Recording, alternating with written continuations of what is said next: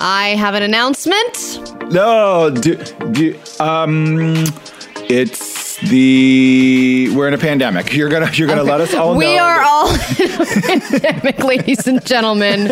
Breaking. In case you had it right, breaking news.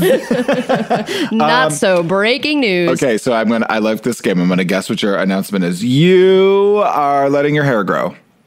Well, that's also true because I don't trust myself to cut my own hair. I also am being tasked with cutting my wife's bangs this weekend. So get ready for her to have, you know those. Getting a divorce. I'm getting a Zoom divorce.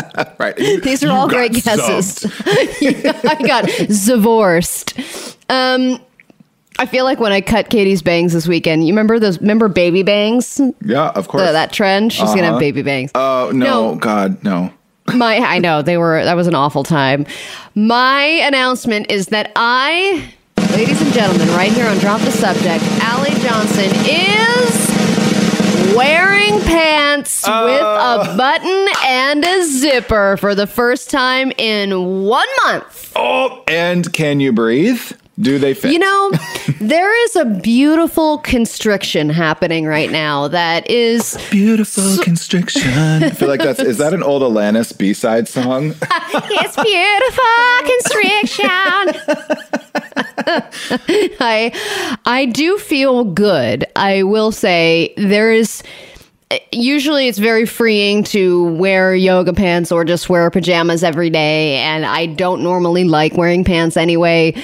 But I am a blue jean wearer, when I am wearing pants. So that's why I don't like to wear them, because most of my pants are blue jeans. I don't have super comfy, kind of stretchy pants that are like normal pants. So I was like, I'm doing it. I'm wearing my stretchiest jeans that I have.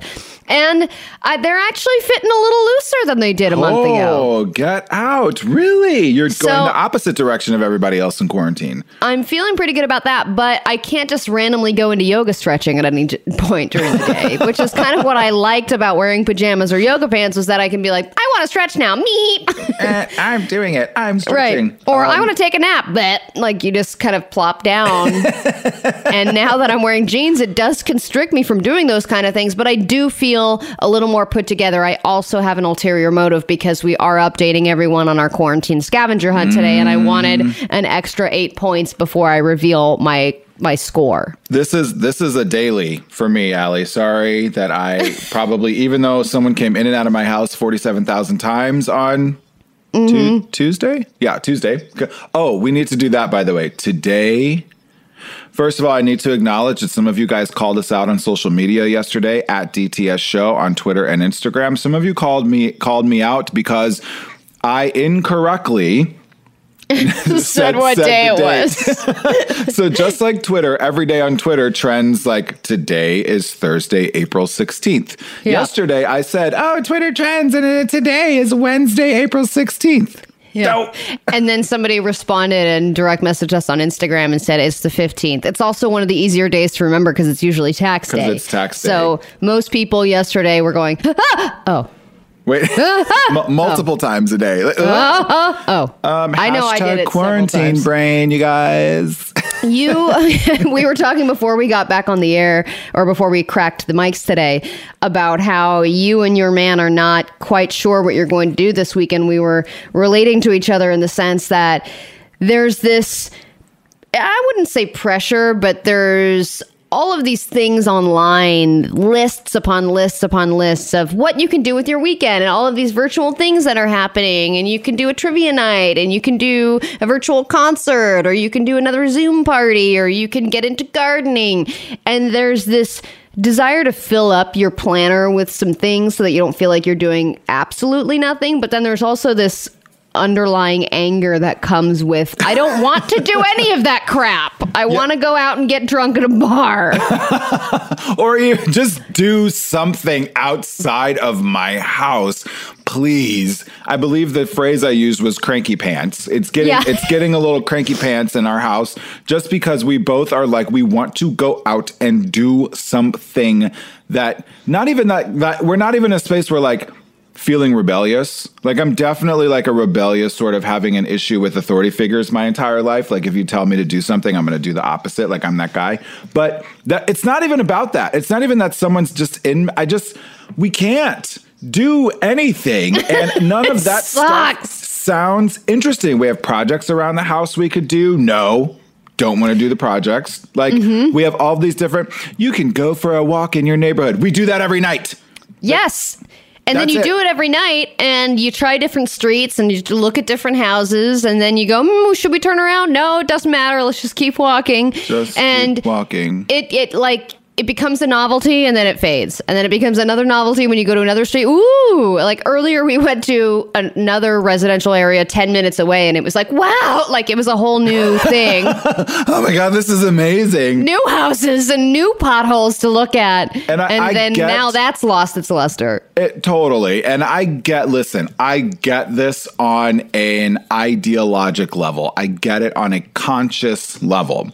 There's so many things to do. We have to start changing our expectations. This is a new world that we're living in. It's probably going to be this way for a while. Like we all just need to suck it up and get used to it. But I sort of feel like I have been one of the people who has not really super gotten angry about this yet. And I think it's just because I've been really busy. Like I've been guest hosting here. I've been going to the hospital to work. I've been doing other like health expert things. I'm finishing my dissertation. Like I'm doing all of these things, but it's fine. It's getting to the point now where I was like, I don't want to sit on the couch and watch anything on Netflix.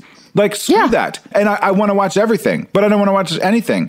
I don't know. Shut up. Quit asking me. Like, I'm like, exactly.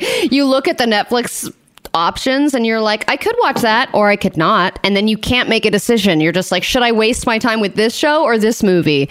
F it. I'm just going to watch another Sandra Bullock jam.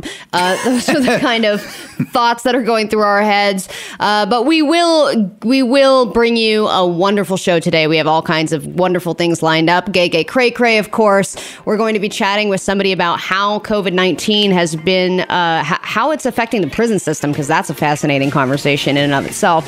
We'll update you on the stimulus checks, because stimulus checks are rolling in. How are you going to spend yours? What are people spending things on? Some people have gotten theirs deposited to the wrong bank account. There's all kinds of problems. So we'll get to that when we get back. Drop the Subject returns. Drop the Subject, the new Channel Q. All right, Drop the Subject here with Allie Johnson and James Simmons, feeling a little feisty today again. And Allie wearing pants, ladies and gentlemen. Just wanted to reiterate, you're still wearing not, pants. You're still not, I haven't taken them off yet. That's not going to be enough points to keep up, Allie, because I've been getting dressed and wearing pants and working out every day. That is like just bottom line 19 points a day.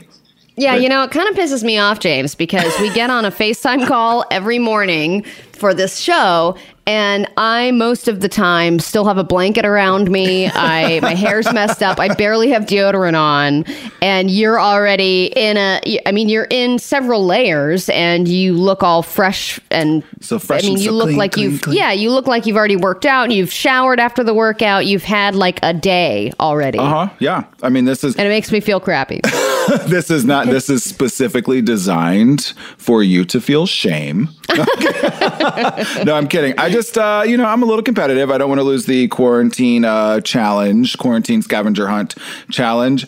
I'm also a little feisty. I also am drug out of bed quite early. My partner is a very early morning person and will often crash early in the evening. So if I want any like QT time, the quality time, it's got to happen in the morning. So I'm usually up anyway. So then I'm like, I'm going to score me an extra 8 points and put on pants that button. Wow. Look at that. Well, good for you. You know, we've been trying to do meditations in the evenings where because Katie, like I've said, my wife has all of these meditation challenges and all of these like there's a new hypnotherapy one that she wants us to do. So that's been putting me to sleep early because she'll be like, let's do the next one. And I'm like, okay, how long is it? And she's like 30 minutes. And I'm like, oh my God. And then he's like, if you ever think about living in the moment, and I'm like, although maybe this is what exactly we need to like solve our weekend plan. So you tell Katie to forward some of those meditations to me, and we can figure out what the heck we're going to do with our lives and what the heck we're going to do with our stimuli. I know. I've been trying to convince her not to spend the entire stimulus check on crystals. According to a new data report. You know you're lesbian when? Yes, exactly. CNBC and Gallup have done some polls already to release how people are spending their stimulus checks because many have gotten theirs over the past couple of weeks. A lot of people got theirs yesterday. And 35% of people plan to use their stimulus money primarily to pay bills. Another 16% said they will purchase essentials like food or gas.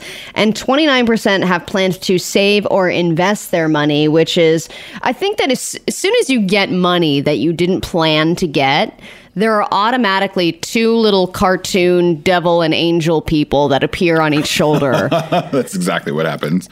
That go, then the devil part goes like, Spend it on that lion's mane that you can put on your dog on Amazon. It has no value.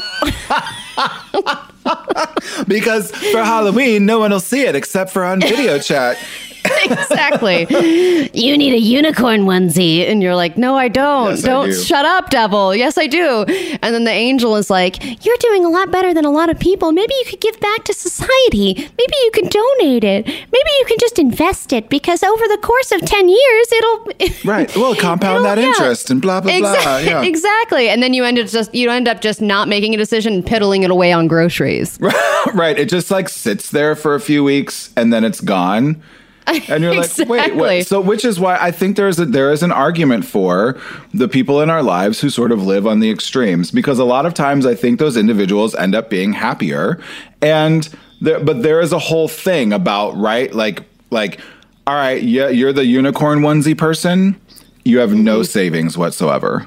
Like, Right. you are not The unicorn prepared for your onesie person future. is living paycheck to paycheck. I mean, they for were sure. living rough paycheck to paycheck before all this. They're still going to be like 93 and a half years old, like working as a greeter at Walmart, but they might be really super happy because they're the unicorn onesie person. And then there's the other side where like people are making $350,000 a year, but they live in a one-bedroom apartment. They live on $43,000 a year. They've saved every penny. And then they're like, okay, well, I feel financially secure, so that's the thing that makes me happy. And then there's the rest of us in the middle that are like, well, I'm just going to keep the money in the bank account for now until I figure out what to do with it. And and then we do nothing with it, and then we just buy more Boochcraft, which is what I've been doing. or you're like, I'm going to play my tennis game on my phone. For $4.99 for, extra lives or coins or whatever. I'm like, okay, I could spend $4.99 because I have my Stimulized check in there. And the next thing I know, I've Stimulized my check into an app. Yeah, well, if you're thinking of spending it on actual things that you don't necessarily need, that's not necessarily a bad thing. You pointed that out yesterday, James, and I think it's a good point.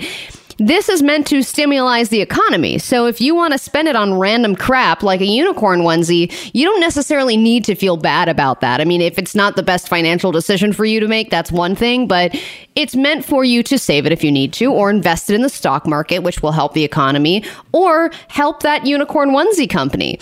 But what some of these companies are doing, and there are people that are getting pissed off about this, they are texting you about how you can save money right now and basically doing like a stimulus check sale. And people are not happy about this, by the way. No, I like mean- Fashion Nova was one that they texted everybody and said, when that stimulus deposit hits, save up to 80% site-wide. Use the code STAYIN80. Stop it. Shop ASAP. And people are like, no, F you. Like, maybe I would have spent money on this site, but I'm not going to do so now when you text me to spend my stimulus check on running shorts. Right. But here's the thing. You might not have thought of Fashion Nova right away, and you might be a unicorn. Like, listen, it's all about like finding that market that's going to work for you. So if you're a unicorn pony biker short person, and maybe you're only 7% of the people who got that text, but hey, 77% of that stimulized check going, that's better than zero. Like, It's true. I mean, a little bit of props to Fashion Nova and some of the other companies, I think, for doing this, because that's kind of the point of keeping the economy going, but also like stay out my bank account.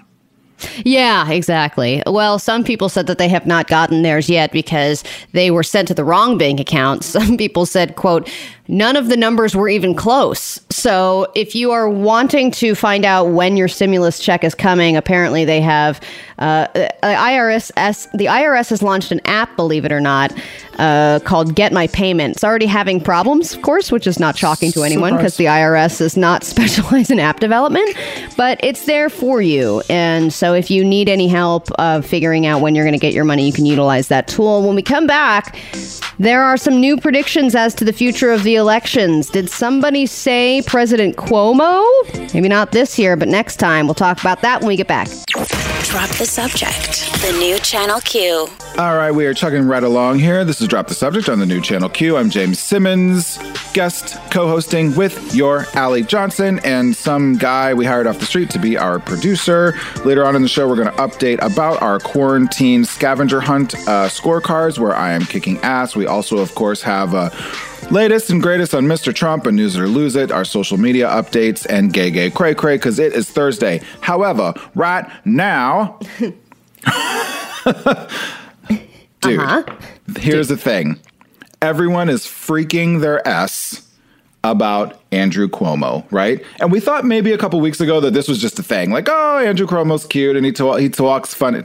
Talks funny? This is not coffee talk. He talks funny. Everyone's like, that's my governor. He's doing such a better job than Trump. Like, it's just amazing. Yeah, you can like see his muscles through his shirt. You can see his nipple piercings. Are those nipple rings or are they just like funky looking nipples? Who knows? Who cares? Because you'd be like, so the nipple rings, so what? So what? Right. And we kind of like that gravitas in a leader, right? Mm-hmm. And especially when that gravitas comes with someone actually saying and doing the things we want them to do rather than talking about their ratings or whatever.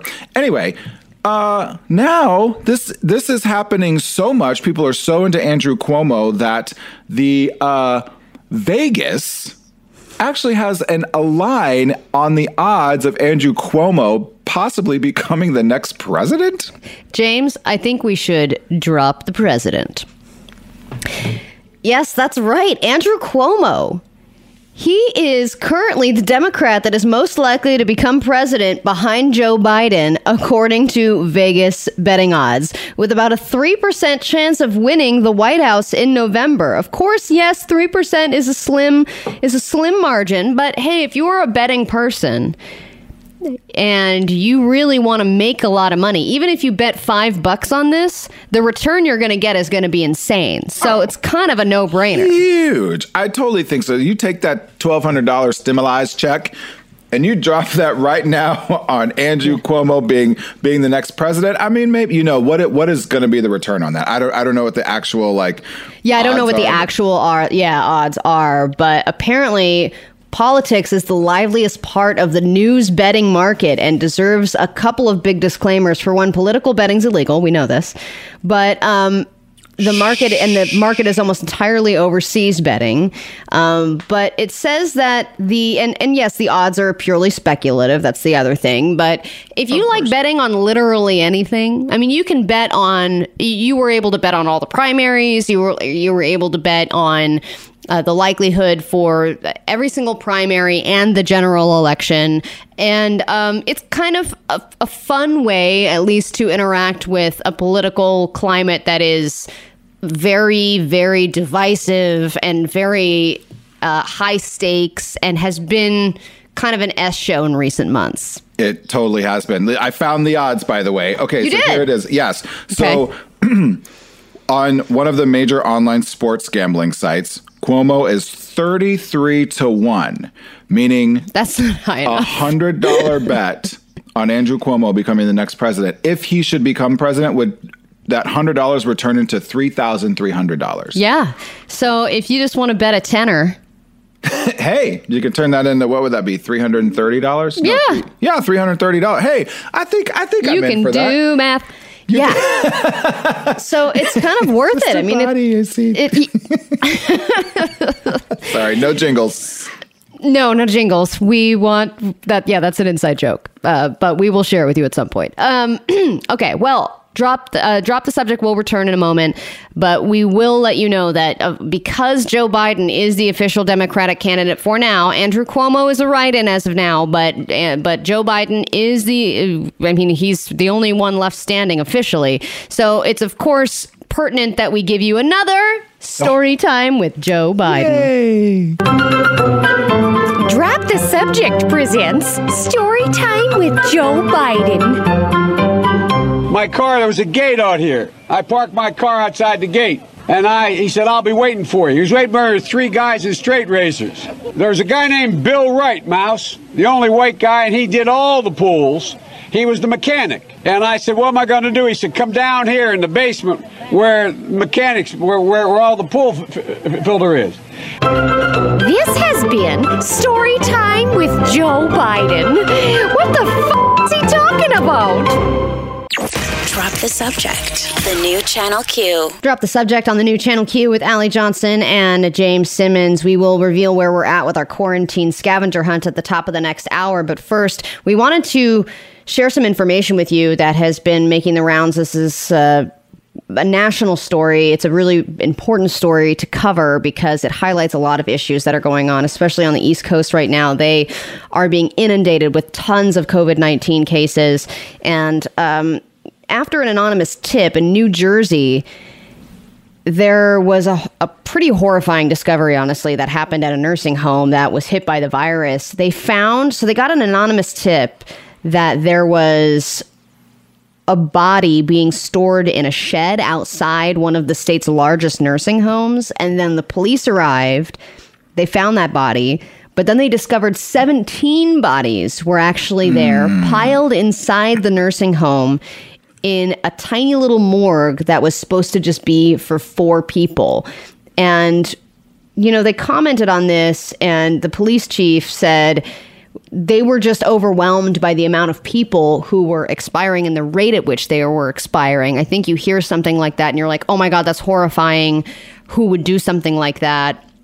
But then there's also, like, in a pandemic situation when people are dying quickly and you don't have a place to put them. I mean, I've seen other stories of people in Italy saying, I'm in my house, I'm quarantined, and my sister just died of COVID, and I don't know what to do. Like, no, they won't come pick up. Like, it's sort of been chaos. Yeah. It has been chaos, and just to sort of give this perspective, the nursing homes and the prison system, which we're going to talk about later on in the show, really seem to be these hotbed incubators for this disease spreading. And this particular facility, the Andover Subacute and Rehabilitation Center, there actually in New Jersey have been a total of 68 deaths have been linked to that one facility, including 2 nurses. 26 of those who have died tested positive for COVID-19, while the cause of death is unknown for the others. However, there are 76 of the remaining patients in that facility have tested positive, as have 41 staff members, including an administrator. So this is a huge facility. It's the 700-bed facility is actually the largest licensed nursing facility in the state of New Jersey. Yeah, that seems like a lot, 700. So it's a lot. That's huge. It's larger than most even large hospitals. So they're probably just, if we put sort of all of this in perspective, they may actually be doing a better job at containing on a per capita basis than other nursing facilities have. But I think this speaks more to about the difficulty in resources, the lack of direction from government officials, the inability for us to be able to respond at how quickly this disease progresses and can attack and kill people, frankly, in these areas where it's so concentrated. Yeah, no, definitely. And this is what happened in Washington. Mm-hmm. This is exactly what happened. There are actually 2 facilities in Washington state. I believe one was, there was one facility in Richmond, Washington, and Richmond, Virginia. I remember both having the same names that had like 40 individuals, I think, die in one facility. So this is really tragic and unfortunate for, everyone that died, their families, the staff, everyone involved. And our hearts really do go out to them. Yeah, I know. Hopefully we won't be reporting on more stories like this.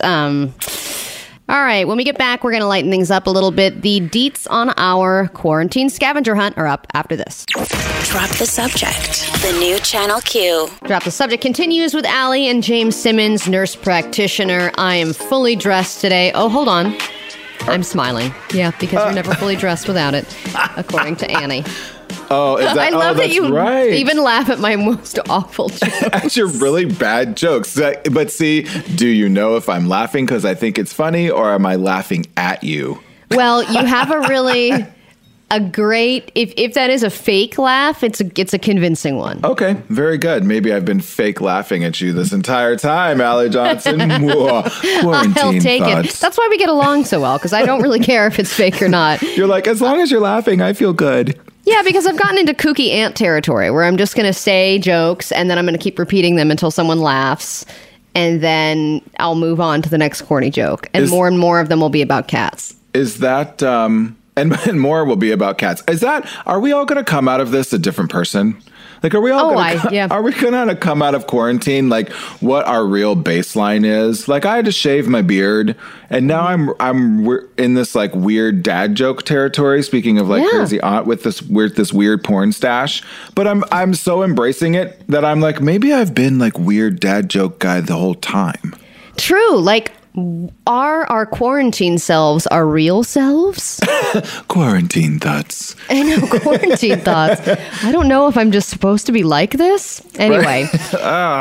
What's nice is that we are able to have a little fun with not being able to leave the house with a quarantine scavenger hunt. That's right. Every time you wake up and you work out, you give yourself a point. If you get fully dressed, you get 8 points. If you leave the house and you see somebody driving with a mask on, that'll get you, I believe, 3 points. And if you see a group of 6 or more, that's 6 points and another additional point for each additional person. This is when we update each other on how our tallies are going. I believe this is week 2 officially. Yeah. And I had a much better week than last week. I know, James, you had a fantastic week and you are getting dressed every day and you're supporting a local business pretty much every day. So that gets you 18 points on a pretty much daily basis. Me, on the other hand, I'm really into sweats and cooking. So unfortunately for me, that means I'm not getting a lot of points. But I will say, and I have a couple of questions. This past week, I did 5 different Zoom hangouts that were not work related. So I got 2 points for each of those. That's a tenner. Nice. I saw that group of 7 when I went to pick up my pokey. Yep. So, my pokey. And that was my pokey. That was also 10 points for supporting a local business. Hold on. Wait a minute. Was it a franchised pokey place, or was it like mom and pop's pokey? You know, I don't know because it's just called Pokey, James. I'm literally going to there's Google a million Pokey places right now called Pokey. No, because listen, we were saying Jesse wanted to. What did he want to support? Like the local franchise of a Taco Bell. Taco Bell, yeah. And is it? It's owned by the local Taco Bell guy. So like, is that? And you were like, no, this is not a local business. Okay. So okay, well. I would say, can you just have pity on me and give me 10 points for that one? Because I don't order food that often. And I had a personal relationship with the guy. I talked to him on the phone beforehand. We spent a lot of time together. It seemed like a mom and pop type of connection versus just going through a drive-through. I spent a lot of time on the phone with the person at Chase yesterday. Because I feel like someone's taking money out of my bank account that they shouldn't be. So, really? Is that person you? Right. There's this person who has my PIN number. I don't know who they are. What is he doing with it? They keep taking money and spending it only on food. Because right on my tennis app. Yeah. All right. So I'm going to give you pity on that. Except if you can give me pity on, here's my latest. So yesterday on our walk that was supposed to be 20 minutes and turned into an hour and a half. And now I have blisters on my feet. Not complaining. We got to a corner in our neighborhood, which has been on fire, by the way. Everyone is out walking. Everyone. Yeah. Everyone's got their masks on. Especially now that it's sunny. Yeah, and it's beautiful. So I love this. But we got to an intersection, and there were like 10, 12 people at the intersection, all standing on their respective corners, talking at each other across the intersection. So we walked up, maintained our physical distance of at least 6 feet, said hi to everybody, kept walking past. But they were all stationed at the different corners at the intersection, but they were more than 10 feet apart from each other. Does that count as a group of 6 or more, Allie? Well, I mean, they weren't together. I think the whole point of having a group of 6 or more is that they're standing within closer quarters than they should be. Because the point is, if like the family that I saw was not maintaining a 6-foot distance, it was a family of 7 people that were all chilling. But I will give it to you because the first group of 6 that I saw was a family and they were all on bikes. So they were they were at least 6 feet from one another just because they were on bicycles, but they were a family. So I knew they were a group that were there together. I mean, do you feel like this, and this is honor system here. Do you feel like they were all a group that was hanging out together, just hanging out really far apart? It is really difficult to ascertain this because I was like, all right, is this just a group of my neighbors who all came together and decided that they were just going to have a little chat session on the corner? Or everyone had dogs. Everyone was planted. Now, they weren't planted with drinks and seats and coolers and things like that. Like, I don't think they were prepared to be there for a long time, but they were planted. We saw them coming for blocks and blocks and blocks. They didn't move. And then after we left, we kept turning back around and they were still there for blocks and blocks. So they were spending a significant amount of time on that corner. My diagnosis is to give you half the points. Ooh, I will take half the points because I also have completely been dominating on the fact that I feel like every single person who is driving past my house or that I see on these walks is driving with a mask. Oh, no. I only got 2 face masking cars. So, really? Oh, my God.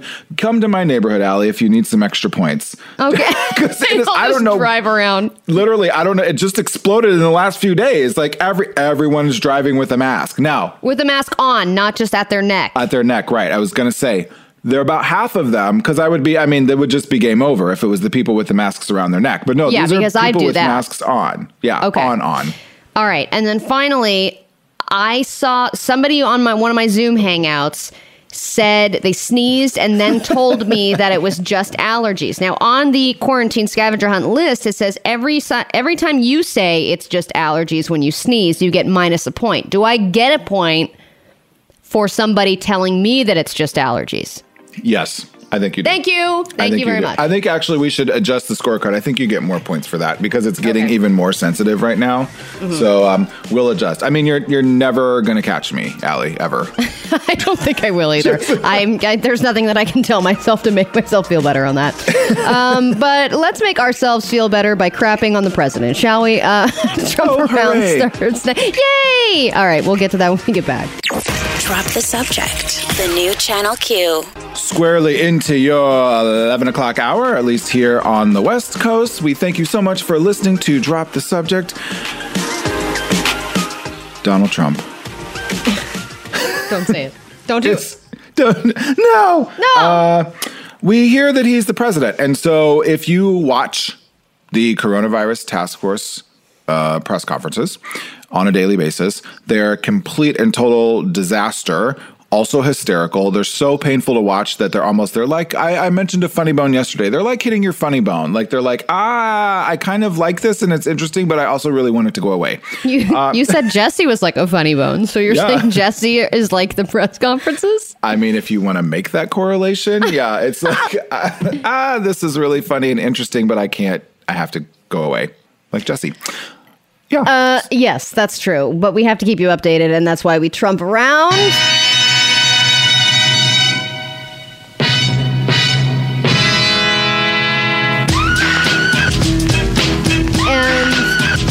What's interesting this week is that, of course, the stimulus checks are coming out, but they've come out a little later than they expected to, and it's for a reason that's going to really piss you off. It sure is. Now, listen, in said press conference yesterday, well, all right. So Donald Trump's name is going to be printed on the Stimulized checks. That's just, wow. Which just makes me very happy that I did direct deposit. Correct. Right. So if you get your actual check, Donald Trump's name is going to be printed on it. Now, there are somewhat conflicting reports because Newsweek, CNN, other outlets are saying Donald Trump demanded this. Donald Trump said in his press conference yesterday, I don't know anything about that. But Well, I'm he said sure- something about how, like, I couldn't sign. I'm not going to sign. There are millions of checks. I'm not going to sign them. No. I'm not going to sign it. And he So was he's not like, going to well, sign them, but he could make sure his name gets on them. gets on it. Well, and he's like, it's still not going to delay the checks. It's still not going to delay, and people are going to get their money. It's not going to delay the checks because it's not really going to be that big of a deal. And then literally the Treasury Department today is saying, well, your checks might be delayed several days because we have to put this dude's name on it. Right. And this is, of course, not surprising because he has lived by the put your name on a bunch of stuff mentality for a long time. I mean, he's had steaks named after him, colognes named after him. There's a Trump winery. There's vodkas. Remember that Trump University sham? What do you mean, remember? That's where I'm getting my doctorate from, Allie. Oh, no. My opinion of you changes when you say you got your doctorate from from Trump University. You would have to write. Well, I guess it would be on the diploma anyway, but that would have to be like a little asterisk under every appointment that you. Every single little thing. Just FYI, before you see me, before I care for you, just know that I got my doctorate at Trump University. Yes. He has put his name on chocolates, board games, bottled water, car shows, jets, golf courses, of course, as we know, and buildings and casinos. But you do think about the fact that when you put your name on something, you are, quote unquote, even if it's remembered for a bad reason, you're remembered more for that. When you go through history, everyone had to take history class. And you remember, like, the New Deal. That didn't necessarily have the president's name on it, but once you learn about it, you know it was Roosevelt, right? Was it Roosevelt? Yes. Okay. You're like, once you learn about it, you remember that you don't remember high school that history. president. Right. But if it was called the Roosevelt deal, you would have known that it was Roosevelt. Obamacare is another example of you put your name on it and everyone knows that that's the president that created that. If you are naming a bill after yourself, then it's going to be easy to remember what that president did with their time in office versus just calling it the Green New Deal. So I understand the mentality of putting your name on stuff. But when you're trying to put your name on stuff, I mean, this is such a dictatory thing to do. And I know we throw that word around, but it's such a thing. Like it reminds me of something that Kim Jong-un would do, to be like, my name needs to go on this. We need to make sure that everyone has my haircut. We need to make sure that everyone has my name on all this stuff. Like, that's something that when you're imposing yourself onto all of your quote unquote subjects. It is an actual thing. And I think it's really interesting that he's taking so much credit for, well, I'm doing all of these things to keep the economy going. And we responded faster to this than anybody else. And China, it's all China's fault and it's all the WHO's fault and all of this. But let's just pause and make sure that we talk about my ratings during this press conference. Let's just pause and make sure that we find every opportunity to berate the reporters that are asking most of the time legitimate questions and talk about how their news organization is fake. Not that people are dying on your watch, not that that's the highest unemployment rate maybe since the Great Depression after today's news. Like, nope, let's not talk about any of that. Let's make sure my name gets on this check. Let's make sure you know that I gave you money. Remember that I did you a favor. Yeah. Interesting. Well, news it or lose it, we have other things that are not Trump or COVID related, and we will get to them after this. Drop the subject. The new Channel Q. Drop the Subject presents News It or Lose It.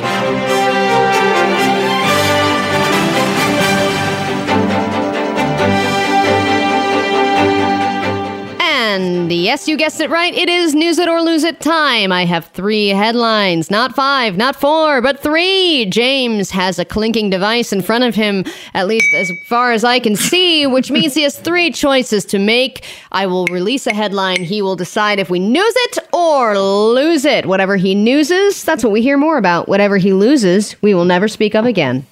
Ever. Release the headlines! Headline number 1. Right when we needed it, Alex Trebek releases a memoir. Oh my gosh, he makes me cry. Like every time I see him I'm like, oh, Alex, don't. Newsing it. Headline newsing it. Headline number 2. Goat to meeting will bring animals to your Zoom meetings. So the fact that the first word I thought you said was goat. Is Yeah, that it right? is. It's not goat to meeting. instead of go-to meeting. Oh, Yeah. and you know how I feel about goats. I'm pandering to you. Yes. And then finally, headline number 3. Here's what remote puppeting looks like on Sesame Street.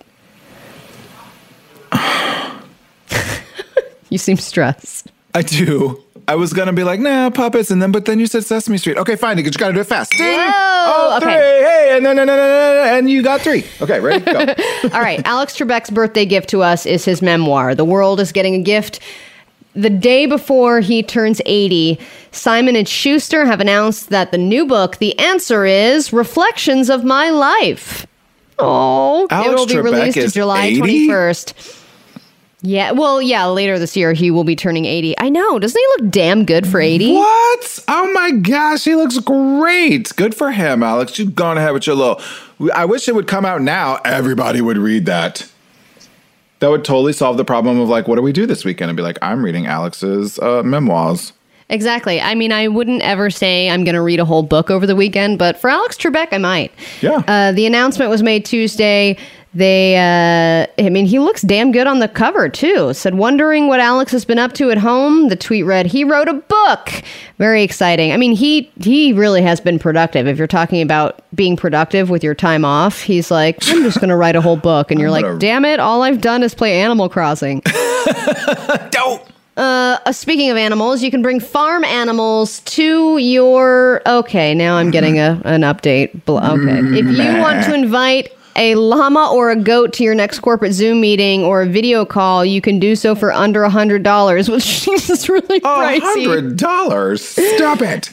An animal sanctuary in Silicon Valley called Sweet Farm is letting people pay to get llamas, goats, and other farm animals to tune into their video calls.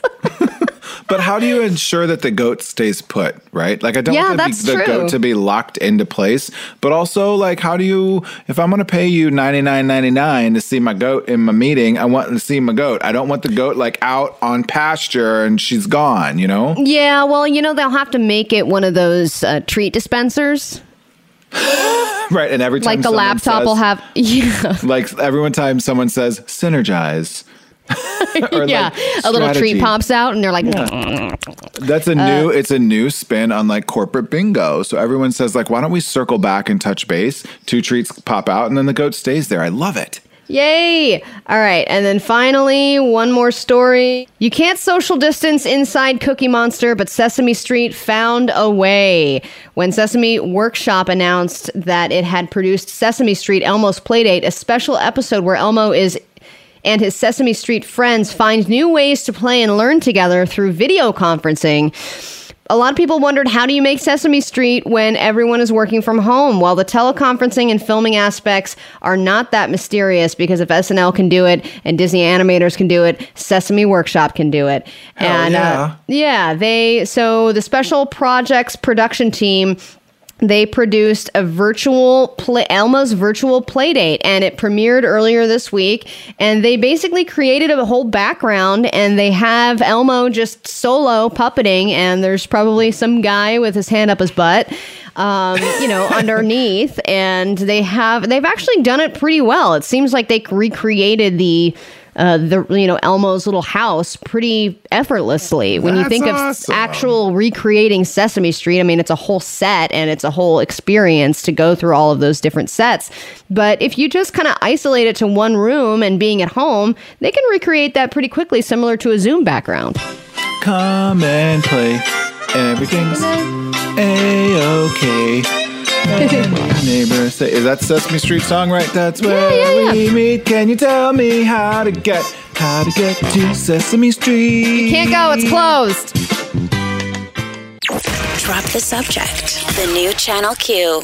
All right, at the top of the next hour, we're going to be talking to a guy named Jeff Clayton, and he is the executive director of the American Bail Coalition, and we're going to be chatting with him about how COVID-19 has affected the prison system. Going to be a fascinating chat, so you'll definitely want to stick around for that. But before we close out hour number 2, figured we'd share some of the things that you've been sharing with us on social media at DTS Show on Instagram and on Twitter. Yesterday, we were joking, James, about what is the radio version of saying you have to take a crap.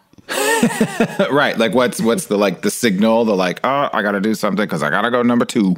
Yeah, because there was a lawyer reference that we made where it was like, I have to go file a motion. Ayo. Yeah. And so somebody said on Twitter that the radio version was very obvious. It was the term for going to the bathroom is to play the Verve's Bittersweet Symphony, because we definitely did that up in San Francisco. We'd be like, all right, it's 7:30 a.m. Time to go play the Verve, if you know what I'm saying. You know what I'm saying? Oh. Somebody Longest also song ever. Yeah, it's like a 6-minute song. It's plenty of time. And then Ron _M_2000 on Twitter said that he used to play Queen's Bohemian Rhapsody when he needed to go to the bathroom.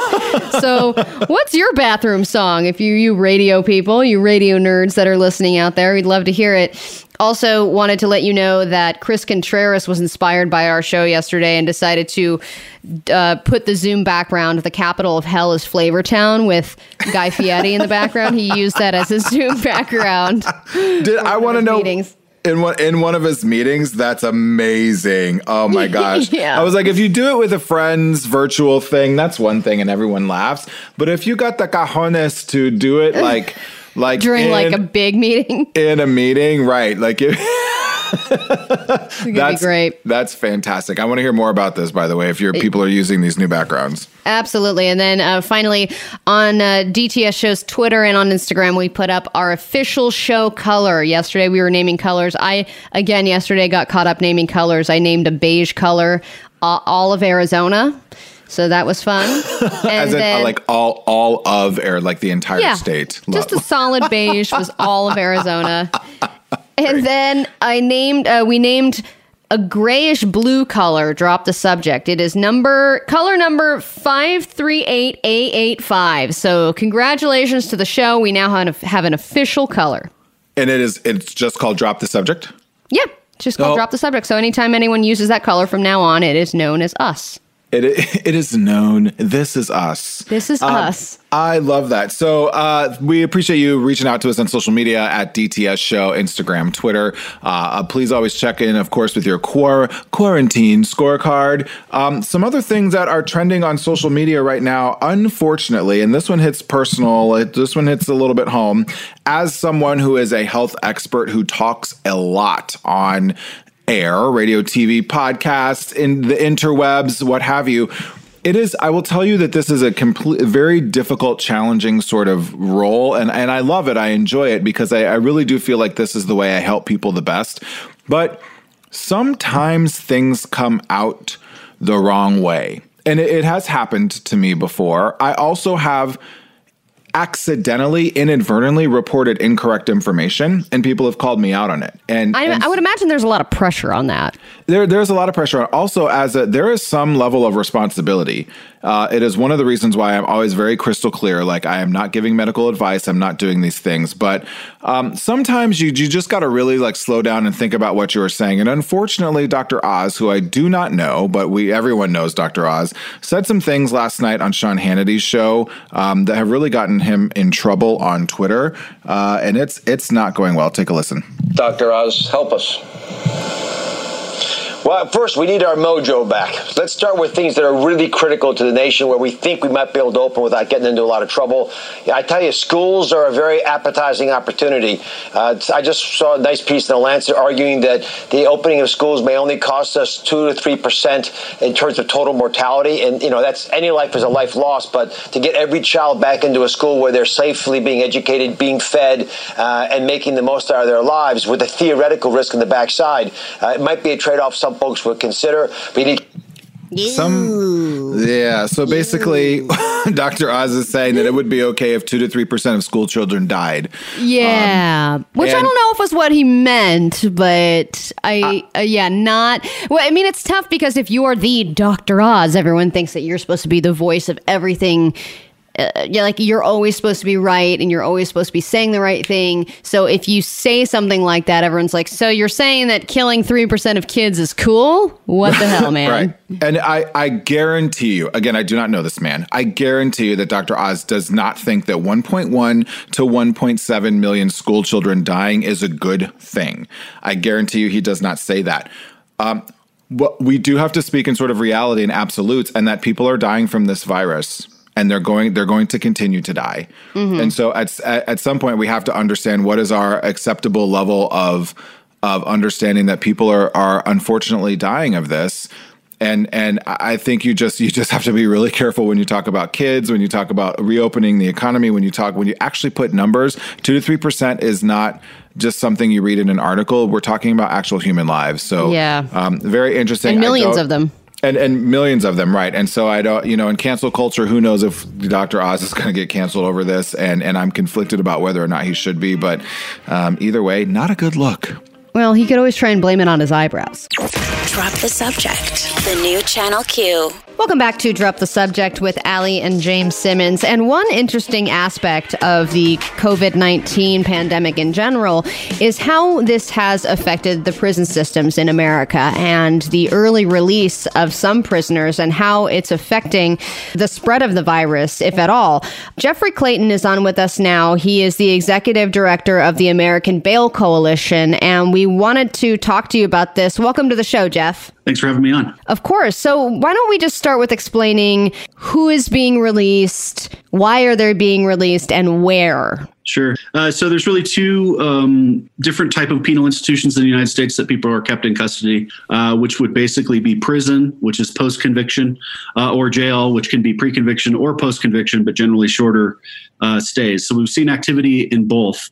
I work primarily more on the jails issue, so I'm more knowledgeable about that. But I can tell you that from coast to coast, in nearly every state, not every jurisdiction, but in many jurisdictions from coast to coast, the virus is resulting in pressure to release defendants from jail for various reasons. And some of it is that there's concern they'll get the virus in jail. Some of it's cost related, that they don't want to pay for the health care of these particular defendants if they get it in jail, because those costs come out of county budget.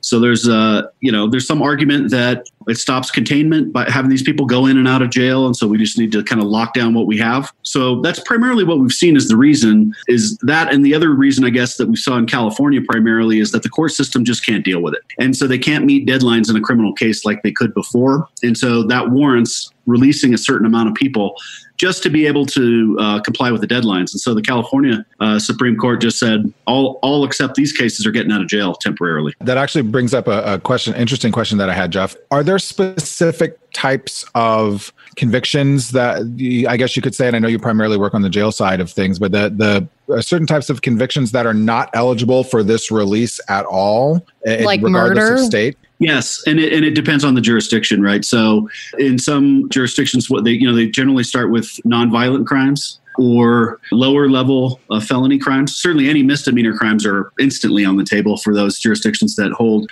misdemeanor defendants. And so there's screening criteria depending on the state. And sometimes that's a function of like they give the discretion to the parole board and give them a target to hit. And so it's their job to kind of classify the offenders. The other thing is you don't want to look at what they're just convicted of right now, which is why the California order is a problem, because we're not looking at their past history. We're just looking at what they're charged with right now. And so that's what should happen, is that parole boards should be looking at each individual and saying, can we release this guy or not? It's interesting to think about, because if it's a nonviolent crime, you'd think, oh, okay, if I release this person, then it's not necessarily like violence is going to increase in the state as a result of that person being released. But if you don't look at their history, and we talk about how crime has gone down since everyone's begun quarantining, but you can't help but think if you're releasing a lot of prisoners over the course of several months, how that is going to affect things long term, right? Are there any predictions about that? Well, law enforcement has their own predictions. I've talked to a lot of sheriffs. Crime is going down because we're not responding to it. The criminal justice system is shut down right now. What's going to happen in California, and certainly the police commissioner in New York came out this morning and said, criminals are taking advantage of the COVID. In California, it's easy to take advantage of the COVID. Just don't commit a crime on the list. You're not going to be arrested. And, it was funny because somebody said that, a friend of mine in California said that the aisle of the grocery store, you can only go down one way. And I said, no, you can go down both ways, and you can stick your arm out and have all the merchandise fall into your cart and walk out. And there's nothing that anybody's going to do to you right now. That's the reality. And when people start to figure that out, that's going to be a little bit of a problem. I can't believe I didn't think of that already. I absolutely didn't think of it that way as well. I was sort of coming at this from the issues with mass incarceration in general sort of situation. And as someone who, formerly lived in Chicago, I'm not on a personal level, but other individuals in my life familiar with Cook County Jail, and that, which is right now the hotbed for this. I think it's been pointed to as the single largest source of COVID-19 diagnoses. And I think they're battling their own 500 just within the facility right now. So what do you know in terms of in this world that we live in right now, what states are finding, or municipalities, jurisdictions, about how this release of nonviolent offenders at the very least and others is impacting COVID-19 diagnoses in those facilities? We don't know is the answer. And the other thing is, what happens if we release people and we don't test them? Are we releasing people who have COVID back in to society? The other thing that's been interesting to learn about this is that, there's been some argument that this particular population of people that you're releasing are not good containers. Many of them will have drug problems that they'll resume when they get out. They'll start using needles, blah, blah, blah, blah, blah. They won't contain. They were in jail. They didn't have housing and employment in the first place. So where are they going to go? Where are they going to contain themselves? So there's all kinds of issues. I think the real issue, and I think one of a federal court in Pennsylvania covered this pretty well, which is these facilities have to comply with CDC guidelines. And when they don't, that's when we get into a problem. And that's when there should be relief. And that's what the function is, at least in Pennsylvania, is you have to show that the facility is not following the rules. And then at that point, it's, hey, I'm in a prison and I'm going to be subjected to this, and there's nothing I can do about it. Well, and I would imagine if you work in a prison as well, this is a risk for you. If there aren't enough resources to contain, if patients do start testing positive, you're also putting yourself at risk. And then that trickles down if less and less people are opting to show up at work. Yeah, exactly. And interestingly, it's believed that most jails got the COVID from outside, offenders coming from outside. In the prison context, it was all brought in by employees. So there's been no ability to see that this was caused by the offenders in the prisons, because nobody was coming in and nobody was going out. And if they were getting a medical before, they came in. Specifically I know I'm thinking about this because 420 is around the corner, but releasing prisoners who had been convicted of marijuana possession or intent to sell in states that now have legalized medical marijuana or recreational marijuana. I read something about those prisoners being released, no questions asked. Is that happening? Well, that's not really related to the COVID, as they should have gone back in time and wiped some of those convictions out. And they've, in my home state of Colorado, they certainly have been doing that, which is going back in time and eliminating all of these sentences for these possession crimes that are, no longer are illegal, but are encouraged to, help the tax base. Last thing, sort of, as we kind of wrap up here quickly, I'm asking you to look in your magic ball, your crystal ball. What does this mean going forward? And sort of in terms of, do these individuals have to come back to jail? A, and B, do you think this will actually change how we incarcerate individuals for certain crimes? Is it actually going to change the structure of the social justice system going forward? My prediction is that we're not going to have any conclusive answer from this, because the entire criminal justice system has shut down. So to argue that, well, crime is down, or, people would have shown up for court, there's no court dates. What I would forecast is going to happen is there'll be mass chaos. It will take a year or two to get through all of this, because we've shut the entire, system down, and now we're going to have to go back in time and deal with it.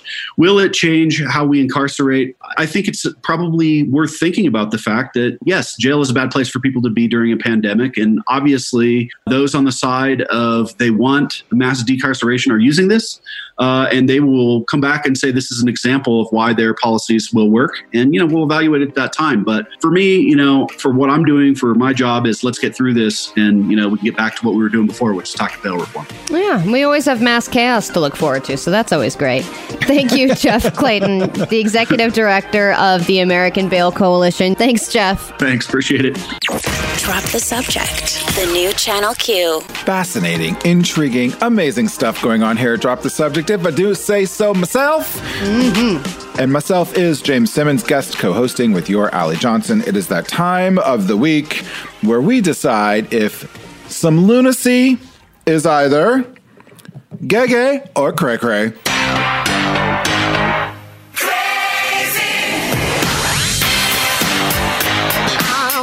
Yes, I will reveal as many details as I can about a story of a couple and I will remove all gender pronouns, all names, and you will guess whether it is about a gay couple or a regular hetero straight couple that's doing something cray.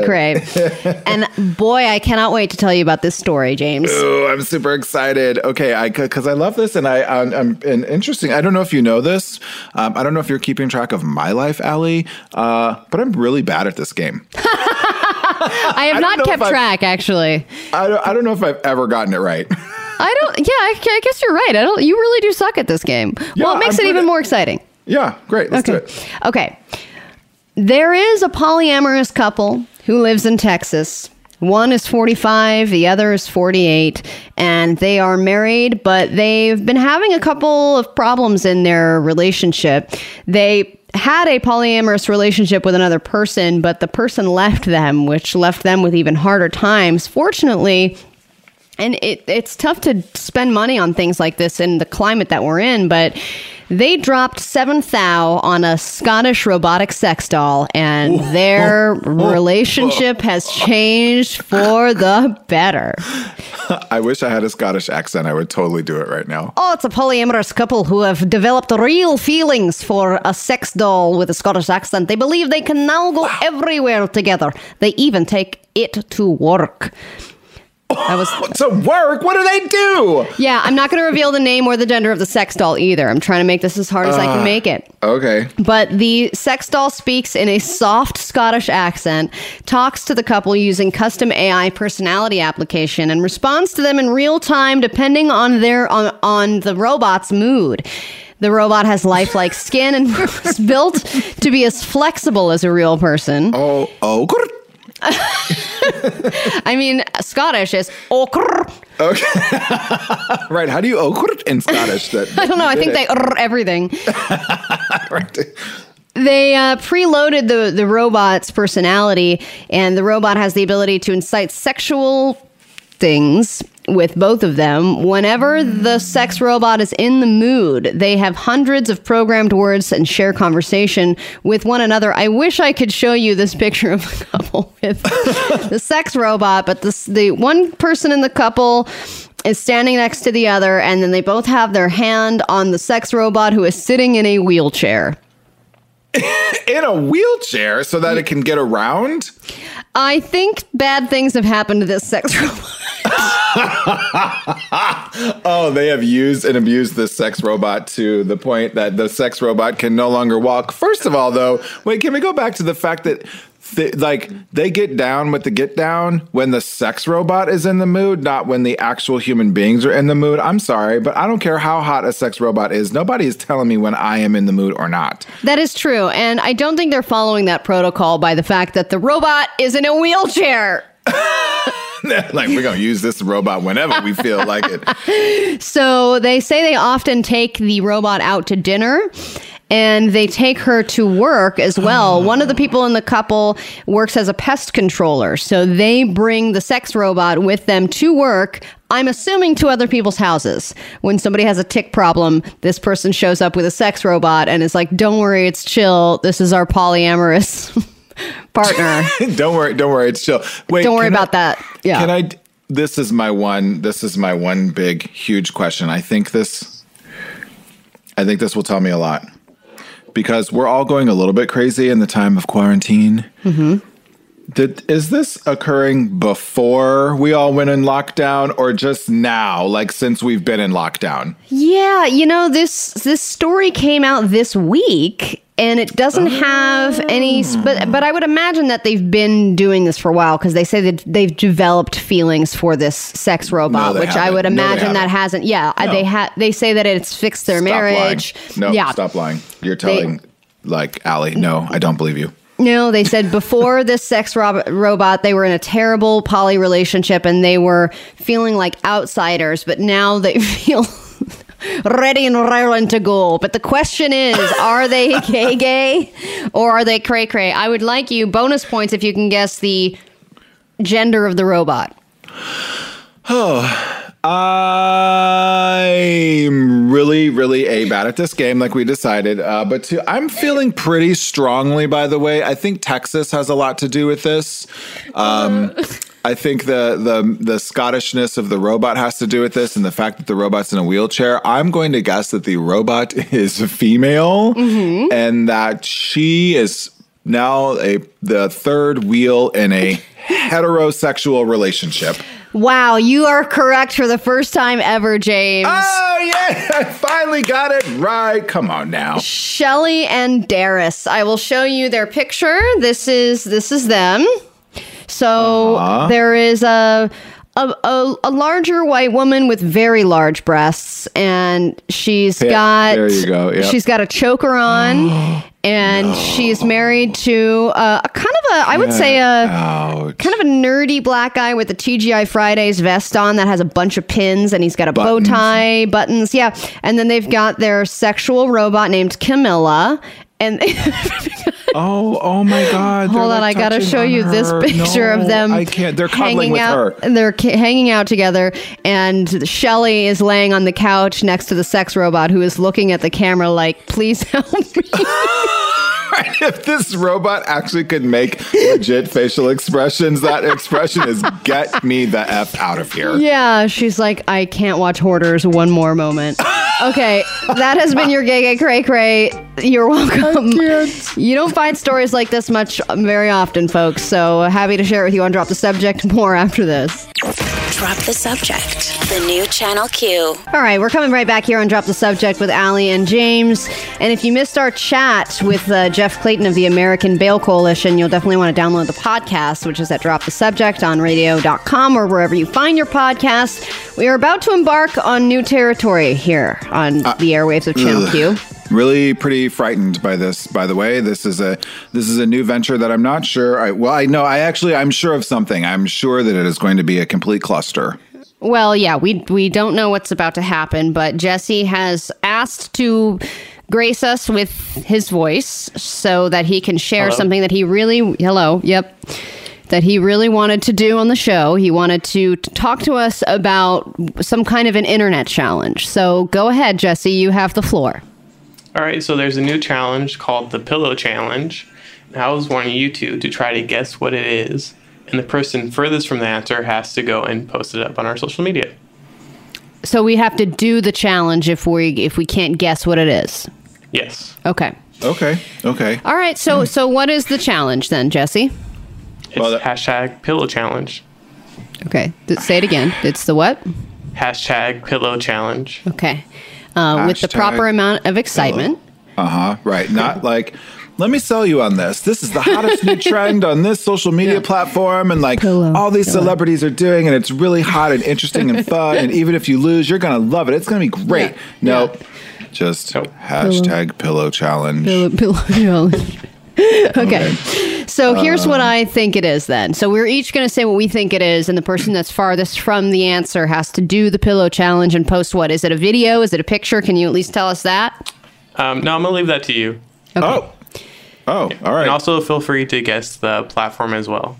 The platform. Now, is this something where we get to, it's like 20 questions, or we both just get like one crack at this?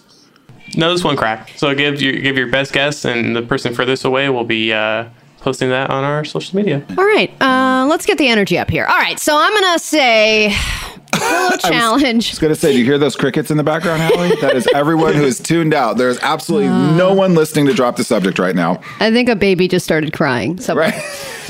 There is so if this is the platform, I'm going to really hope that this is on Twitter or Instagram, because if it's on TikTok, I'm going to kill you.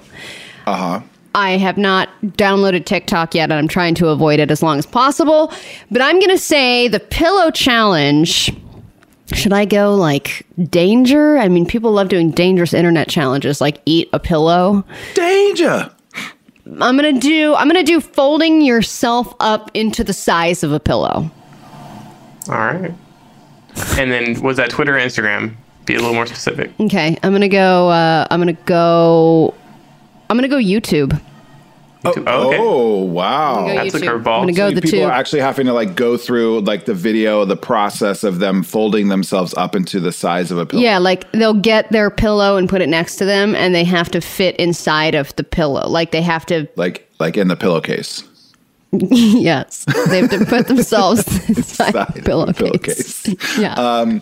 All right. So pretty much what you're saying is I can guess anything else and I'm going to be right. Okay. I'm to each his own. Shaming your guess. Okay. So pillow. I feel like this is much more like, no, I feel like it's more lazy in its bottom lineness and its effort. Like it's, because we're all at quarantine, we're all going a little crazy right now. Everyone's tired of like having to feel like they have to work out or like do something. So this was just going to be like it's going to be, but I don't know. Like it's like laying lay like a pillow. Like right, or like just I'm laying on my pillow, or like I am my pillow, or just like I'm taking a picture with my pillow. Like I feel like it's an interesting take on it. I feel like it's just like super lame. Like they're like taking a picture with your pillow. Like my pillow, yeah. Like my pillow's a feather pillow. My pillow's a like down pillow.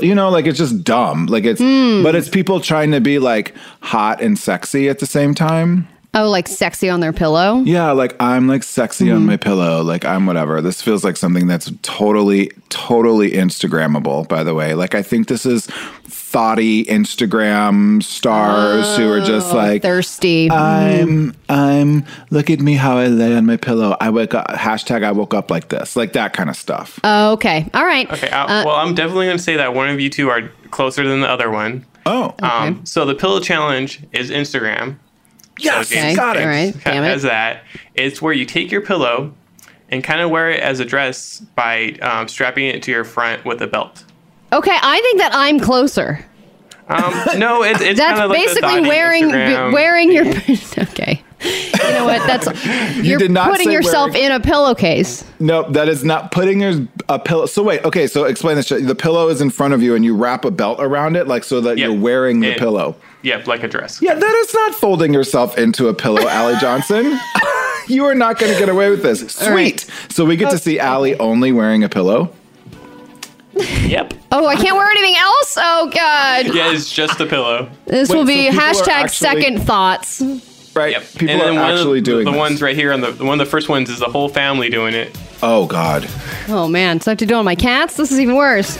All right. Well, there we go. So if you're not following us already on Drop the Subject at DTS Show, you're probably going to want to see whatever the hell this is. I'd rather fold myself into a pillow and break my legs. We'll be right back. Drop the Subject, the new Channel Q. Well, I don't know about you, James Simmons, but for me, when I'm in times of trouble, I always look to my girl, Britney Spears, for guidance. Don't we all the gays? It's on our card when we get our license renewed every year. It's like, how many Britney songs have you tried to develop choreography to this year? That's true. And she has not been shy on Instagram. She recently posted a video of her dancing to the new Justin Timberlake song, and she referenced their breakup from 20 years ago, called him a genius. I think he responded with a crying emoji face or a laughing face.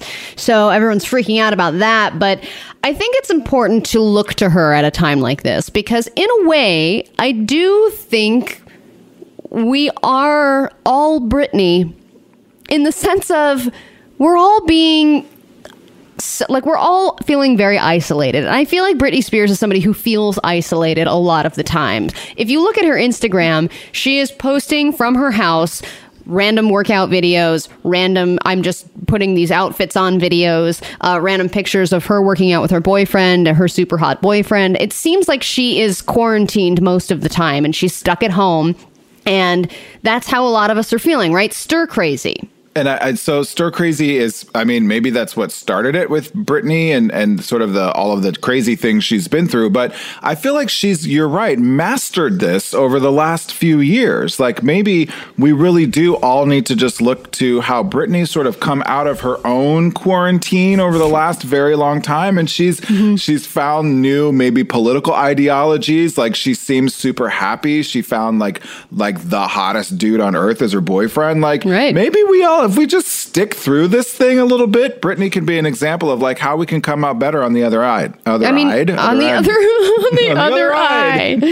Britney Spears is sort of our spirit animal right now, I think in a lot of ways. And she has made a lot of political statements, which is interesting. She's commented about how it's time to strike. It's time to redistribute wealth. She's called on people to hit her up if they need anything because she is worth $58 million. Of course, that's being controlled by her father. But I think when it comes to the portrait of sanity, we should listen to this. On days like today where the sun's really not out and we're all staying in, these are a couple of the things that I do just to stay sane and to balance myself out. So this is just a tip from Britney Spears on how to stay sane, okay, everyone? Also, is that her real voice? Yeah, so this has been happening over the last, I would say, 6 months. She's developing a very weird accent, which happens sometimes when you're isolated. Yeah. Yes, this is what she sounds like. Where the sun's really not out and where the sun is not out. So staying in. These are a couple of the things that I do just to stay sane and to balance myself out. I do a little bit of prayer in the morning, and then I also do a lot of stretching and a little bit of yoga. So this is... So then now it's just cutting to her doing workouts to prayer and in her bedroom.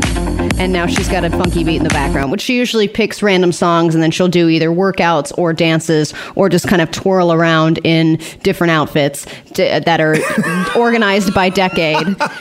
It's all very strange, but I think just so you know, to stay sane, Britney Spears does prayer in the morning and a little bit of stretching and yoga. So if you want tips on how to stay sane from Britney Spears, that's her advice.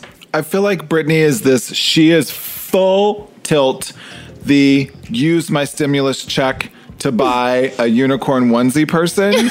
And she just is, listen, she's worth $58 million and she's happy and she's come out the other end of this and talks differently, but she's on a different planet than the rest of us. And I'm a little bit jealous. I know, she is really coming out the other eye. We'll be right back.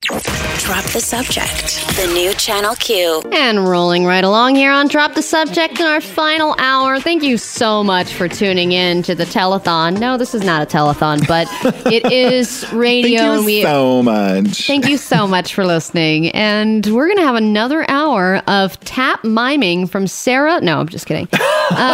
You can win a tote bag. Ooh, I'll do anything for a tote. Yeah. It's Allie Johnson and James Simmons, and we are debuting a new segment here on Drop the Subject called News for the 1%. Oh, yes. Yeah. Because the 99%er have a lot of concerns right now, of course. I mean, times are tough, but they can be tough for the 1% as well. It's important that we don't leave them out of the conversation. So... thought we would share a story with you from a woman. This is a personal account from a woman named Lauren Sloss. And she wants to share her personal story of how sailing has prepared her for sheltering in place. Oh, I know. I mean, I know every time that I'm out on my sailboat pondering life and asking, the crew if they can, starboard left a little bit. I'm often wondering what happens in a pandemic and how can sailing prepare me for that? Well, Lauren will tell you because she has a lot of time to write a really long article and explain to you why quarantining is exactly like sailing. Oh, yes. Doesn't anybody know that? Doesn't anyone know? It was just me and the dogs. So... here we go. This is Lauren Sloss's real account of events. Scene begins. 3 years ago, I sailed across the Atlantic Ocean from Cape Town to South Africa to Martinique in the Caribbean. I was aboard the Saltbreaker, a 32-foot 1979 Valiant sailboat, along with my husband, Alex, my brother-in-law, Nick, and his girlfriend, Alex. Oh. There were two Alexes. Alex and Alex. How funny is that? How droll. Oh, can't you just hear the bob in my haircut? Severe bob. Severe bob. How droll. Can continue, Lauren. All told, the trip took about 4 months, and our longest passage without sighting land from Ascension Island to the South Atlantic to Martinique lasted 31 days. It was an experience that was simultaneously epic and monotonous, profound, and incredibly dull. It was also, for better or worse, good preparation for quarantine. Quarantine.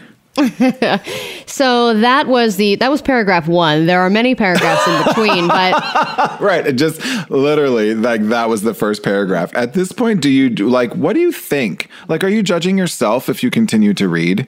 Like, I sort of am like, I know, I think she's really thinking she's doing somebody a service by explaining this, to talk about how dull and anxiety provoking it is to go on a long, luxurious sailing journey with 2 Alexes. But she goes on to explain how it helped her with physical boundaries and creating privacy. On Saltbreaker, there was little to no physical privacy, save in the head, where no one wants to hang out for longer than necessary. You know Quarters what I mean? were extra close, I understand, with 4 of us on board and no cabins. It became essential to carve out spaces where we could each sit and read, draw, write, tinker, or stare off into space without fielding questions or comments. I would tuck myself into a corner on deck, facing the water, and was left largely undisturbed for hours at a time. That mental privacy, largely maintained by an unspoken rule between us, gave me the space to lose myself in a book, check in with feelings, and not have to react or respond to others. Wait, you're telling me that you were on a ship for, at the worst point, 31 days at a time between seeing land, and you didn't have time to actually have the conversation about this? Like, I think the most epic part of this whole thing was checking in with her feelings. You didn't have time to say to your children and his girlfriend or whatever, when mama is over here, that's I need my space. I need 4 hours a day. Y'all need to leave me the hell alone. Right. Like, you're telling me that you were on this sailing trip and it had to be an unspoken rule? Right. And it's time for her to check in with feelings because, those are few and far between sometimes. I mean, right. I got to go searching for the feelings. Also, they are spending money to not work and be in a self-induced quarantine like the rest of the world is feeling and going crazy with now. If that is not the definition of privilege, and then you get excited enough to write about it and then tell everybody else this is how you can make it through. No. Yeah. The difference is between you had an endpoint, boo. When your sailboat got to the dock, you get to go back to reality. We don't have an endpoint right now. All right, Lauren, what else you got, girl? I'm over you. I'll close it out with a paragraph on making meals count. Okay. Whether you're cooking for yourself, a partner, or a whole family, it can be incredibly gratifying to prepare something delicious. And that doesn't have to mean complicated. It can be as simple as working big. Curry pastes, pre-made simmer sauces, and well-stocked spice cabinets were essential for our fresh supplies as they dwindled. Pro tip, cabbage, potatoes, onions, and garlic last a very long time on board. It also is helpful to identify simple foods that bring you joy. For me, it was a sunny side-up egg with plenty of salt, chili, and turmeric. For my husband, Alex, peanut butter straight out of the jar. Okay. How are you? There is so much to unpack here. I feel like for the other 99% of us, it ain't about, do I have turmeric in my spice cabinet? It is get me the F off of this boat. Do I have pasta? Do I have rice? Do I have things that can make a meal for my family? How am I getting out of here? Because I am sorry. I have been on a cruise ship and that is totally different. But if I'm on a boat stuck out in the middle of nowhere, my only thought process is what kind of airplane crash, castaway movie type of stuff happened for me to end up in this boat by my damn self. Nope. I am doing everything possible to get out of here. No, I will eat whatever. Now talking about, I have the turmeric in my spice cabinet. Ugh. I don't like this new segment, Allie. It makes me angry. Well, if I were Lauren and I were stuck on a boat with 2 Alexes, I would have eaten them both by now for sustenance. Well, there you have it. And you said it perfectly, James. This is, I think, for her, not a thought process, but it's thought process. We'll be right back. Drop the subject. The new Channel Q. Drop the subject. The new Channel Q. I got to hear from Lauren and the 1%ers in the last grill. You're actually not too bad at that. Well, thank you, Allie Johnson. I may never be able to do that segment again. That got me all kinds of fired up. I know. I love it. But speaking of 1%ers, more people who make more money may be eligible for more money from the government. Wow, that was a really bad segue, but I'm trying, you know. I got it. You got it? Yeah. People like Lauren might be getting some money. Well, I think Lauren probably to buy more Sunnyside more than $130,000 a year. I'm just saying. Well, and if she doesn't, her husband Alex certainly does. Yeah, Alex. Yeah. Well, there is a new proposed, I know that a lot of people are still waiting for their stimulus checks, but there is a new proposed $2,000 per month COVID-19 payment plan, which includes college students and dependents that are over 16. There's new legislation that has been proposed by Tim Ryan, a senator from Ohio, and Ro Khanna, who is a senator in California. This would expand stimulus payments to millions of Americans while the nation battles the economic impact of COVID.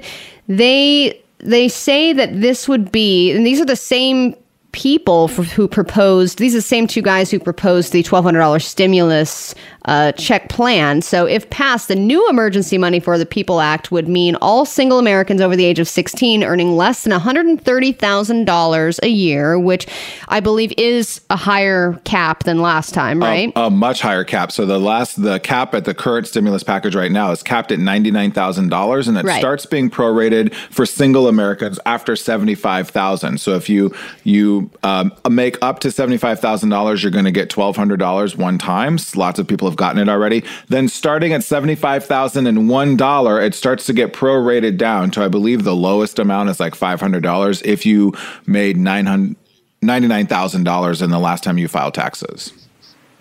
Man, $99,000 a year, and you're like $500. Cool, thanks. Right.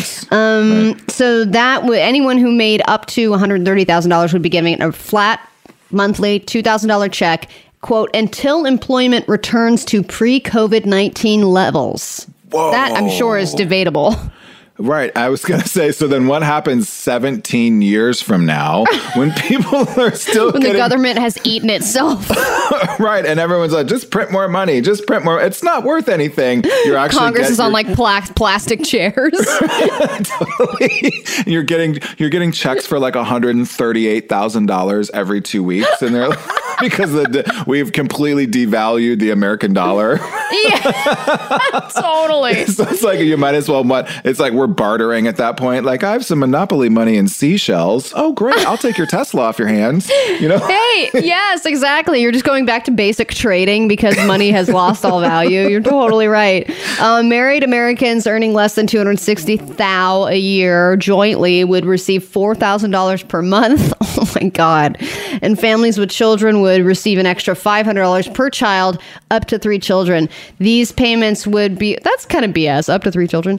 These payments would be untaxed and guaranteed for at least 6 months and would continue until the unemployment for those over the age of 16 falls into back to pre-pandemic levels. So do they mean like the unemployment rate? I mean, I'm just a little bit. I mean, that was at a historic low. So how are we going to, because our pre-pandemic economy was booming. Yeah, it was doing really well, and we're often reminded every single day. And it was doing well. The economy itself was maybe it was slowing a little bit. The stock market was doing very well, but we were to whoever's credit it should go. We were at historically unprecedentedly low unemployment rates. So I wonder. I'm a fan of this. I think if you're gonna invest money into the economy to keep the economy going and people to spend money, you got to really do it the right way. Like, come hard or don't come at all. However, like, I feel like there does need to be a little bit of, and I'm a lefty, like I'm a Democrat, like I'm almost a socialist and about some things, but I feel like you got to have an end on this one. Like, it's got to be, we're doing this for 6 months. We're doing it for 9 months. We're doing it for something, Yeah, you can't just have no timestamp on it. Or don't say, like, by the time we get to pre-pandemic economy, just do pick a random year that was just okay. Like some random year in the 90s that was like the economy like wasn't great, but it wasn't that bad. And it was just like, once we reach back to that. Right. once unemployment gets back down to like 1992. Right. And then we're good. Like, but hey, I'm a fan of this. At least they're trying. I cannot imagine that this would be the next stimulus package that is going to be passed. But what it does show is sort of progress. You know, Nancy Pelosi even said the day that the previous stimulus package came out that they were already working on the next one. So big ups to Tim Ryan and Ro Khanna for working on this. At least it's a glimmer and an eye into sort of what they're thinking in terms of going forward. And maybe if you want to read a little bit more into this, I think people are really starting to realize that the economic impact of this is going to last for a long time. And we have to really do some sort of like larger scale efforts to mitigate the complete catastrophe that could happen to our economy because of this. Yeah, I know. And it's like, I don't know if this is the answer necessarily, but it's definitely a hell of a lot more. It's a hell of a lot closer than what some of the other countries are doing to stimulate their economy. A $1,200 check is not going to help a lot of people for very long. So News It or Lose It is on the way. Never fear. Stick around. We'll be right back. Drop the Subject. The new Channel Q. Drop the Subject presents News It or Lose It.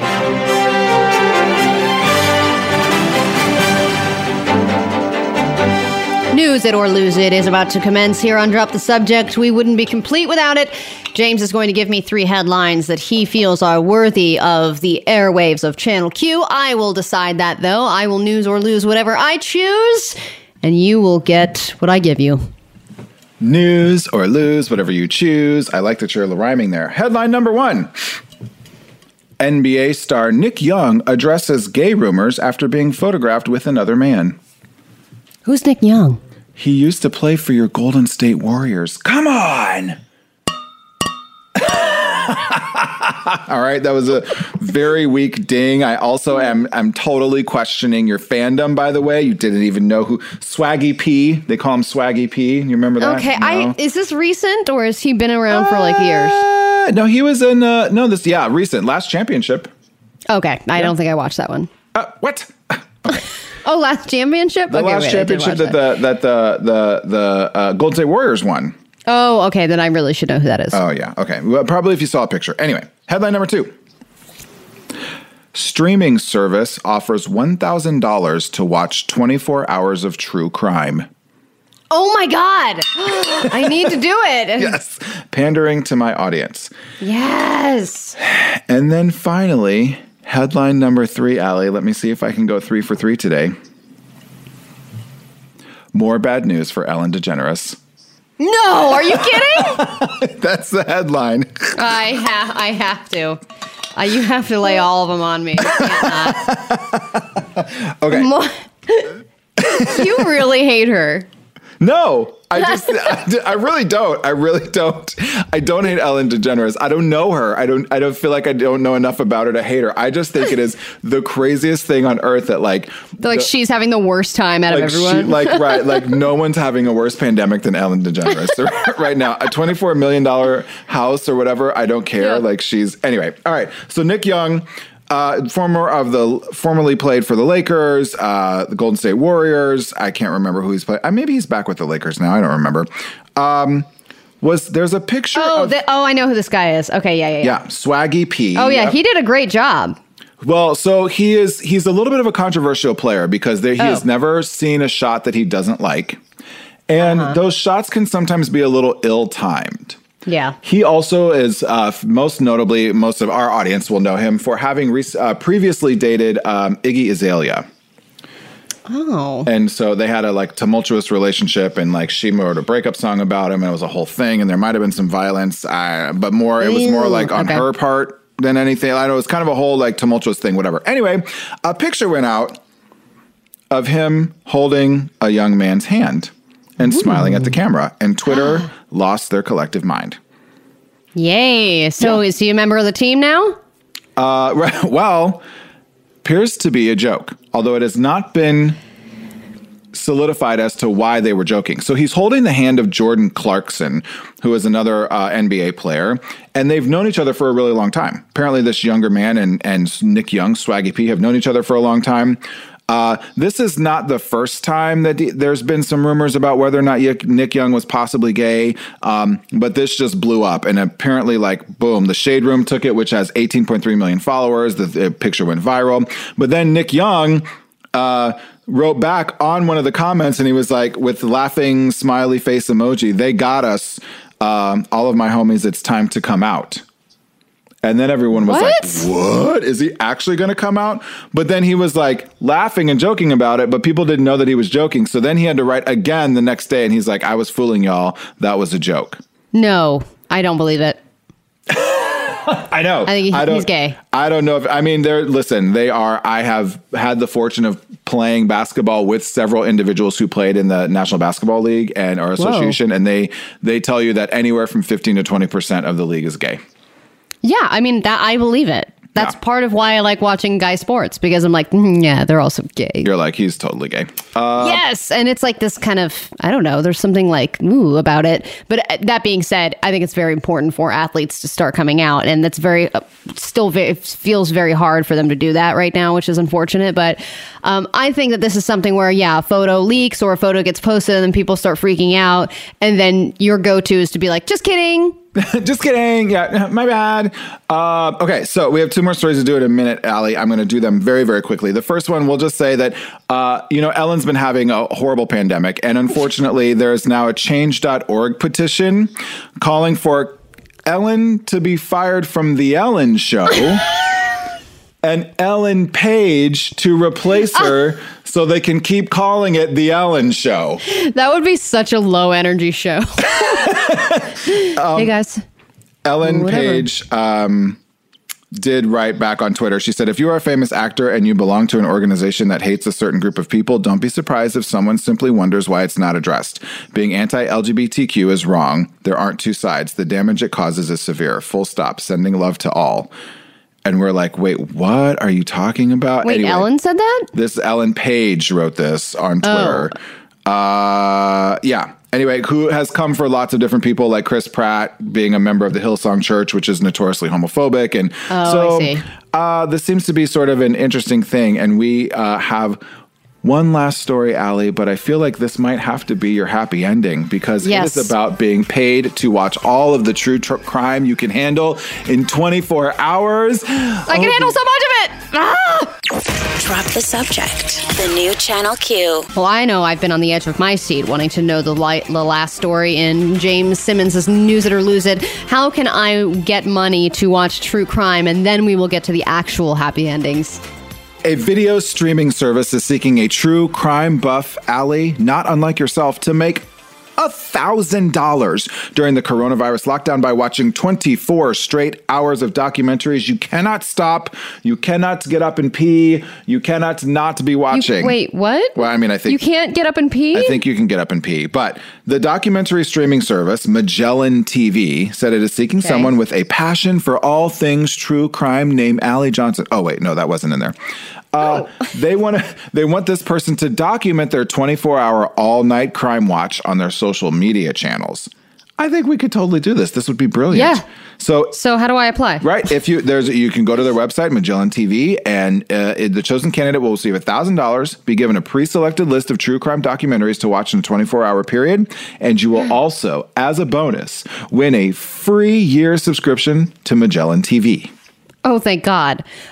So my question is, and I know you can't answer this, but when I get into this, because I will, and I get the prescribed documentaries that I'm supposed to watch, do I have to say something if I've watched them already? Because I'm wondering which ones I have not seen yet, because I feel like I've seen all of them. Yeah. Well, then maybe that's even easier. Maybe if you've seen all of them, then you just turn it on Magellan TV and then just walk away. I'm like, West Memphis 3, let's do this. I've already watched it 7 times. Be like, I got you. So you got 2 happy endings for the day. You get to submit to get paid to do something you do all the time already anyway. That's amazing. Mm-hmm. Yeah, exactly. Yeah. Let's see. My actual happy ending is as follows. Dr. Oz may have gotten himself in some hot water. But on the flip side, he is turning into a vampire. according to Twitter.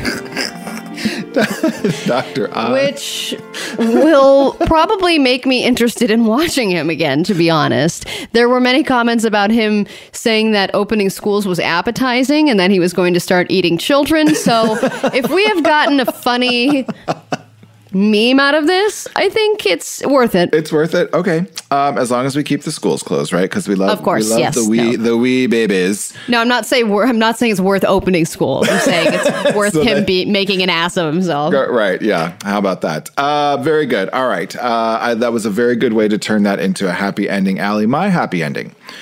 Yes, it's true. We might, all of us, get to see more of Allie Johnson than anyone ever imagined, as she has to take random selfies of herself strapped to a throw pillow and post them on our social media. Wait, it's a throw pillow? Uh-huh. That's so small. It's a tiny throw pillow.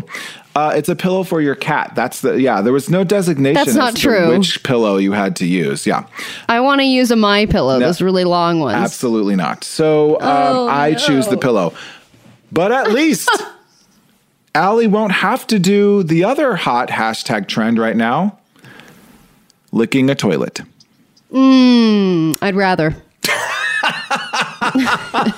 A cat pillow strapped to Allie with a belt, and you have to post pictures on the social medias. I cannot wait for this moment. What a happy ending. I feel like my cat is going to look at me doing this and be like, yeah. This is not surprising. Mom's up to it again. Exactly. Well, maybe your happy or very unhappy ending is going to be seeing me in only a pillow later on. If you're not following us already, please do on Drop the Subject at DTS Show on Twitter and Instagram. And if you missed anything, I highly recommend you download the podcast. It really helps us out if you rate, follow, subscribe, leave us a review. That's awesome. Allie Johnson and James Simmons bidding you adieu, but we will see you mañana. Drop the Subject. The new Channel Q.